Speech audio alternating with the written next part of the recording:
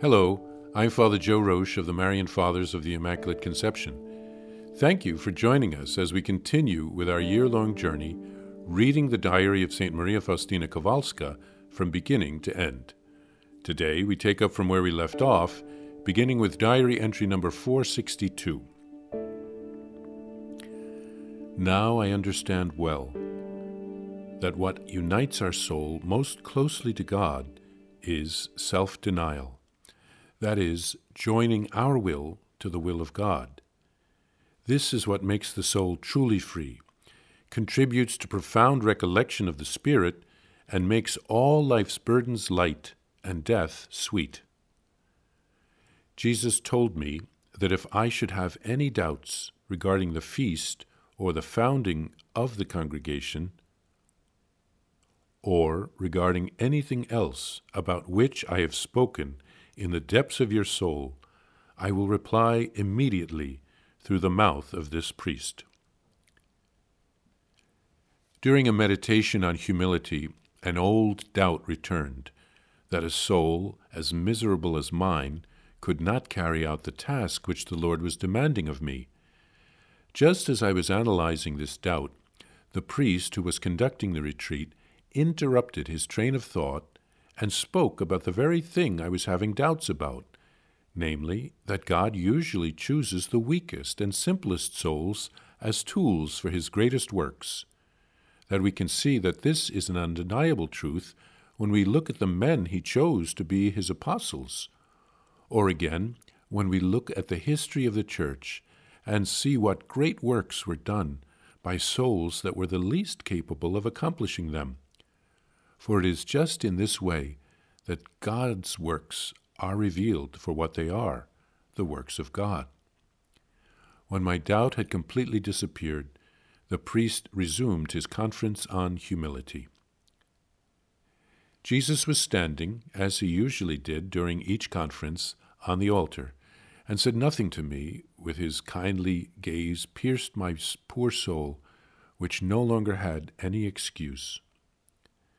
Jesus, my life, how well I feel that you are transforming me into yourself, in the secrecy of my soul, where the senses can no longer perceive much.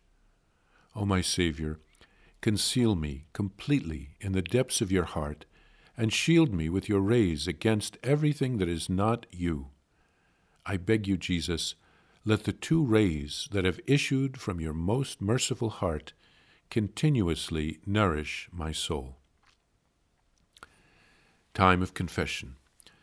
My confessor, Father Sopoćko, asked me if at that moment Jesus was there and if I could see him. Yes, he is here, and I can see him. He then told me to ask Jesus about certain persons. Jesus did not answer me, but looked at him. However, after the confession, when I was reciting my penance, Jesus spoke these words to me: "Go and console him on my behalf."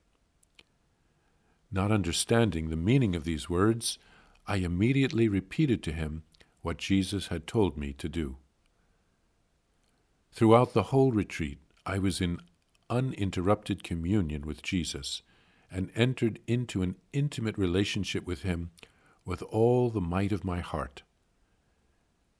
The day of the renewal of vows, at the beginning of Holy Mass, I saw Jesus in the usual way. He blessed us and then entered the tabernacle. Then I saw the Mother of God in a white garment and blue mantle, with her head uncovered. She approached me from the altar, touched me with her hands, and covered me with her mantle, saying, "Offer these vows for Poland. Pray for her." This was on August 15th. On the evening of that same day, I felt in my soul a great yearning for God. I do not see him at this moment with my bodily eyes, as I have on other occasions, but I sense his presence, and yet do not grasp him with my mind. This causes me great yearning and torment beyond words. I am dying from the desire to possess him, to be drowned in him forever. My spirit pursues him with all its might. There is nothing in the world that could comfort me. O love eternal, now I understand in what close intimacy my heart was with you. For what else can satisfy me in heaven or on earth except you, O my God, in whom my soul is drowned? Sister Faustina also learned on the retreat that self-denial is the thing that unites our soul most closely to God.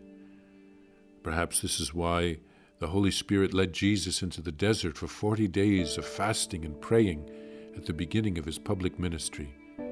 And Jesus once said, "Whoever wishes to come after me must deny himself, take up his cross, and follow me."